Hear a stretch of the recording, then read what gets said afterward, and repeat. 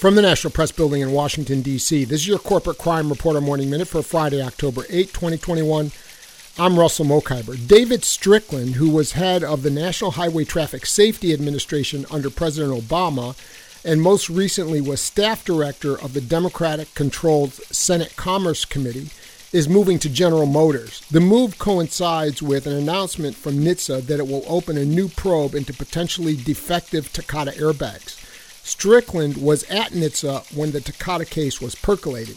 David Strickland is the Grand Master of Washington's revolving door, said Jerry Cox, who blew the whistle on the Takata scandal in his book, Killer Airbags. Strickland ran NHTSA when an investigation into Takata's airbags closed before it got started. He went to work for car companies, then returned to the Senate to conduct, quote, oversight of the agency he led.